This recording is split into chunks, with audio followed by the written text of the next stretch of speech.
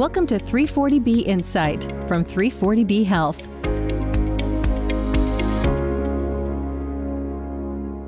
Hello from Washington, D.C., and welcome back to 340B Insight, the podcast about the 340B drug pricing program. I'm your host, David Glendinning, with 340B Health. Our guest today is Karen Bowling with West Virginia University Health System, or WVU Medicine for short. Karen recently became the chair of the 340B Health Board of Directors. In taking on that role, she is applying her decades of hospital and health system leadership experience towards shaping the strategy for representing our members and advocating for 340B. Given her leadership roles, we wanted to hear from her about how 340B professionals can engage their C-suites on 340B and how to keep those leaders engaged. We want to get right to that interview, so please check the show notes for additional information about some of the big news developments that have happened in the 340B world since our most recent episode. Among those items are a major federal court decision related to HRSA enforcement of the 340B patient definition, a final federal plan for repaying 340B hospitals billions of dollars for unlawful Medicare payment cuts, and a recent notice regarding the use of 340B in new hospital child sites. And now for our feature interview with Karen Bowling at WVU Medicine. I recently sat down with Karen to chat about leadership engagement on 340B. Here's that conversation. I'm here with Karen Bowling. She's president and CEO of Princeton Community Hospital. She is executive vice president of government affairs for WVU Health System. And she also happens to be chair of the 340B Health Board of Directors. So, Karen, thank you so much for being here and welcome to 340B Insight. Well, thank you, David. I'm looking forward to our conversation. Please tell us a little bit about WVU Medicine and the patients you serve. Our system is now up to 24 hospitals. We either own or manage those hospitals, and they're located in 3 states. The primary location is in West Virginia. We are the largest provider of healthcare services in the state, and included in our 24 hospitals are 9 critical access hospitals. We also have a large academic medical center. That academic medical center is located in Morgantown, West Virginia, and associated with West Virginia University. And we offer comprehensive services, level 1 trauma center. We have clinics throughout the state. So even if we don't have a hospital in many parts of our state, we also have clinics either through telemedicine or through actual visits. West Virginia is a very rural state, probably the most rural state in the country. You know, many of the people that we serve live in a mountainous terrain. There are challenges in their ability to actually get to our clinics and our hospitals. And so it's really important that we have this large network in the state of West Virginia. That is wonderful to know about all the ways you are serving patients, especially those living in remote areas. And how does the work you do intersect with the 340B drug pricing program? Well, I have 2 jobs at WVU Medicine. One is as the CEO of a community hospital, but I also am responsible for the government relations program within our system. And if you think about those 2 roles, 340B is extremely important because we know that that program sustains many of our hospitals throughout our country, not just in West Virginia. And it is critical that our legislators know on a federal and state level the importance of that program. As a community CEO, I see it firsthand. I know exactly what those savings bring to a hospital that's located in the southern part of the state that serves a significant population of patients that have multiple healthcare problems, very complex. The 340B savings program is what allows us to be able to do our jobs and serve our community. So 340B is important on the clinical side and on the political side.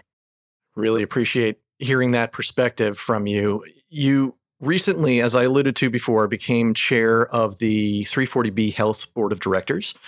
So please tell us how you're approaching that national leadership position. Well, my goal is really all about education. I believe that it's critical as the chair of 340B Health that I am an advocate for helping people in leadership positions as well as politicians in our communities as well as our federal officials to understand why 340B is so important. I want to be a resource for them. I want them to know, as chair of 340B Health and as a member of the WVU Medicine leadership team, that I'm here to help them understand the impact of any type of legislation and how that might negatively impact our hospitals or, in the reverse, positively impact our hospitals.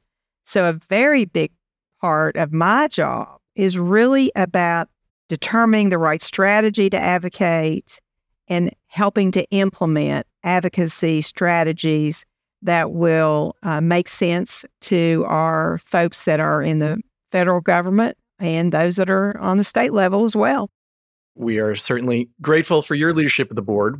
And from what I'm hearing, you have kind of a unique insight into both the hospital leadership world and the 340B world. So we're here today to speak primarily about how to engage leadership on 340B. So how do you get the attention of health system or hospital leadership when it comes to 340B issues? Well, as I said before, it is really all about everyone understanding the importance of 340B to patient care. I'm a nurse by background. I think as a leader, understanding the clinical piece of it helps me advocate to our other members of our leadership team about why 340B is important. We look at financials and we see it, and we see the 340B line item and the savings. But then my job is to say, why is this important? What clinical applications does it have? How does it allow us to serve the people in our community? We have a council that we bring our 340B pharmacy staff as well as people in our system C-suite together to talk about the work that 340B does to make sure we're compliant, to make sure we follow the rules, and also to make sure everyone understands how we use those 340B savings and why that's important to us. We have a team of pharmacists that work in our system, and that is their entire focus. So we need to put those individuals with our C-suite leadership so all parties are on the same page when it comes to understanding 340B. It's really exciting to me to be able to play a part of that to help make those connections happen.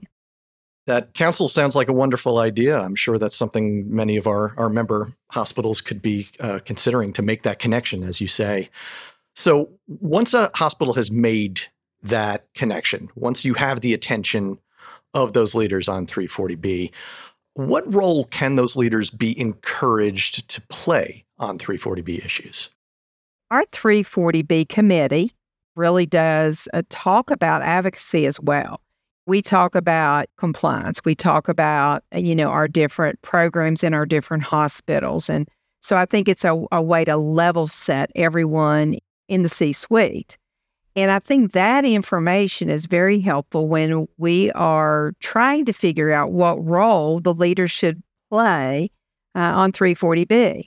I believe, without any question, that health system leaders can be a powerful voice for the protection of 340B. I can tell you that our system CEO, Albert Wright, is very knowledgeable about 340B and very willing to pick up the phone and advocate to our senators or our congressmen about why the program is important to our system. And so we have to really have that communication strategy, and we have to be able to advocate. I hear you when you're talking about those themes of communications and advocacy, both very important. Let's start with the communication sides. As a comms guy myself, that's something that's near and dear to my heart. What are some of the opportunities to engage leadership in that area of communications? As an example, WVU Medicine, we do press events. We talk about the things that we do to benefit patients. We don't even have to say 340B. Now, as an example, WVU Medicine has two things. One is a a mobile mammography screening. We call it Bonnie's Bus. We also now, most recently in the last few years, developed a mobile lung screening program. These two programs get pressed throughout the state of West Virginia, and they are serving people that may not be served without those mobile units. Those are examples of things that allow our policymakers to understand how we use funds. Our system also does a lot with local community events. So I think just being out there in the community and letting our policymakers know that we do these things because we are able to have 340B savings that can contribute to those. I also believe that doing op-eds, letters to the editor, or any other things that we can think of that would promote 340B, we have to be out there, we have to be visible, and we have to always be thinking about how people view what we do as healthcare institutions in our communities to focus on improving health and well-being and, of course, treating the sick and injured as we always have. Karen, I know you walk the talk when it comes to telling those stories, and you had mentioned op-eds. You were the author of a pro-340B opinion piece that we all read earlier this year. Can you tell us about how that came about? I wanted to make a difference. We talked about what kinds of things that we could do to ensure people knew a lot about what was going on with 340B, especially some of the negative things that have been occurring over the course of the last few years. And so after becoming the 340B Health Board Chair, I thought it was really important that, I step up. And so we talked a lot about in this particular op-ed, the harm that's being caused by the drug company restrictions. It's just unbelievable. In West Virginia, as an example, we have a lot of very small pharmacies. As I mentioned earlier, we're a mountainous terrain. It's very difficult for many of our patients to get out to some of the large regional pharmacies. And these restrictions are harming our patients, certainly harming our health system in our inability to get those savings and use those savings for good reason. And I felt compelled to write that in my op-ed so that we could put a face to it, not just talk about 340B savings, but really give a perspective as a healthcare institution how these restrictions could negatively impact us. And we work closely with 340B Health and the WVU Medicine Communications Department to develop a message. And then, which I think is extremely important and an advice I would give to anybody looking at how can you better advocate, really be able to pitch your op-ed to regional publications because we have really good connections to individuals in our local media. We were able to pitch that op-ed and it went into our state journal, which is a statewide publication. And I'm really proud of that work that we did in conjunction with 340B Health so that we could get that message out there. We will certainly put that op-ed in the show notes so our listeners can read it and hopefully be inspired. And how about the advocacy side of 340B? I know that's near and dear to your heart. What can hospital leaders do in that advocacy area? First and foremost, you must develop relationships. And without those relationships, you're not going to have the impact that you need to. You have to get to know your lawmakers. You need to know them, invite them to your hospitals, invite them to events that occur that are community related and that you're participating in. Develop that relationship so they feel comfortable picking up the phone and making a call. If there's a question on 340B or quite honestly, any kind of health advocacy, you want them to know you're the person to call. You're the expert because quite frankly, they will hear a lot of things from a lot of people, including the big pharmaceutical companies. They need to hear it from you. And so for us, as an example, we hold legislative briefings. We talk to staffers that work on the Hill on either the Senate or on the House side. This is not just a federal level. We do legislative briefings across our state in district offices, in state legislatures. I also suggest that if there's a lobby day to D.C. with members of Congress, go. Be part of that. Let them know who you are. Let them know why you're going to be present and what you're going to talk about ahead of time. But you don't want it to be, 25 minutes long. You need to make it short, to the point, and concise, and ensure that, you're doing what you need to do to educate them about something like 340B and why it's important to your state and why it's important to your local institution or your facility. Can you give some examples of some recent advocacy efforts that West Virginia University Health has been involved in? These contract pharmacy restrictions are so onerous on us and continuing to be challenging for us from a financial perspective. So we began to look at what options as a state might we be able to do, and we saw where Arkansas had passed legislation that would help in our ability to ensure that we could have better access to contract pharmacy. So we decided to do it as a coalition, and I'm a big advocate for coalitions. We looked at that Arkansas legislation. We said, okay, let's see what we can do as a coalition to figure out how we could pass that same piece of legislation or something similar, because remember, everything has to be adapted to your statutes within your state. But we are looking at how we could create a bill that would ban the PBM discriminatory pay policies and the drug company contract pharmacy limits. Our state legislature is a part-time legislature. So we began our session in January of 2024. So our goal really is to be prepared for how we might, one, create the legislation that will make sense in West Virginia, and two, work together as partners to find sponsors for that legislation and then hopefully get introduced. So that's just one example of ways that, we try to partner and work together on advocacy. And that in particular is on the state level. Very exciting to hear that bill, that West Virginia bill, might be in the works. We'll be keeping a close eye on it for sure. Karen, what additional advice might you have for 340B program level professionals? That's a lot of our listeners are in that area. What advice do you have for them on keeping hospital leadership engaged on 340B? The first piece of advice is data, data, data. If you're educating individuals in the C-suite, they're going to want to understand the data. So have your data, know your data, and be able to present your data in a way that the C-suite will appreciate exactly what impact the 340B savings has to your particular institution or to your health system.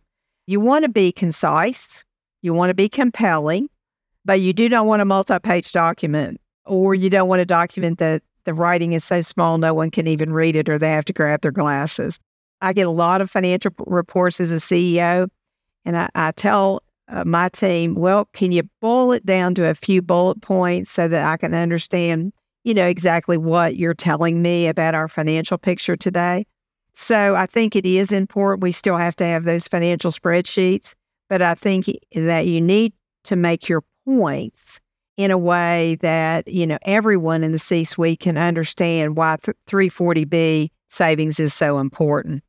And I also think that you really need to think about, when do you bring out the big guns? I mean, when do you bring out the system CEO or the system CFO, or when do you bring out the CEO of a local hospital rather than the government relations person or one of our great members of our pharmacy team? Sometimes when you're dealing in advocacy, it is important to get the attention of your members in Congress, that they understand at the very top of your organization, whoever that might be, they know enough about 340B to be able to have a good conversation and to be able to explain why it's so important to their health system. Now, that isn't every day or every time you go to lobby, and it isn't, every phone call, but you have to assess the situation, figure out, is this, something we might have to die on the hill for? Because I think sometimes you have to have the top leadership to get the attention that 340B savings deserves. Karen, I really enjoyed this conversation. We appreciate everything you do for your patients and for 340B. So thank you for being here. Oh, you're welcome. I enjoy doing it, and I'm very proud to be part of the 340B Health Board. It's a great board with great people, and of course, proud to represent WVU Medicine. So it's an honor to be on here to have this conversation. Our thanks again to Karen Bowling for all she does for WVU Medicine and the 340B Health Board. We hope her passion for protecting the future of 340B is inspiring to many of you who are contemplating ways to work with your leaders on doing the same. For a healthy dose of that inspiration, be sure to visit the show notes for a link to Karen's Pro 340B opinion piece that appeared recently in the West Virginia State Journal. Does your hospital or health system have a leader who you think would be a great guest for our podcast? Please send their information our way. You can email us at podcast@340bhealth.org. We will be back in a few weeks. As always, thanks for listening, and be well.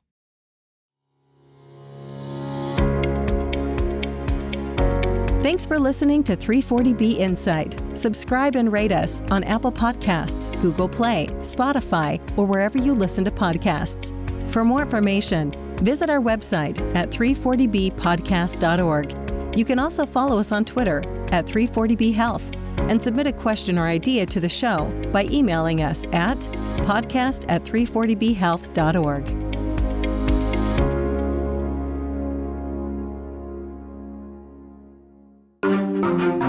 Topica.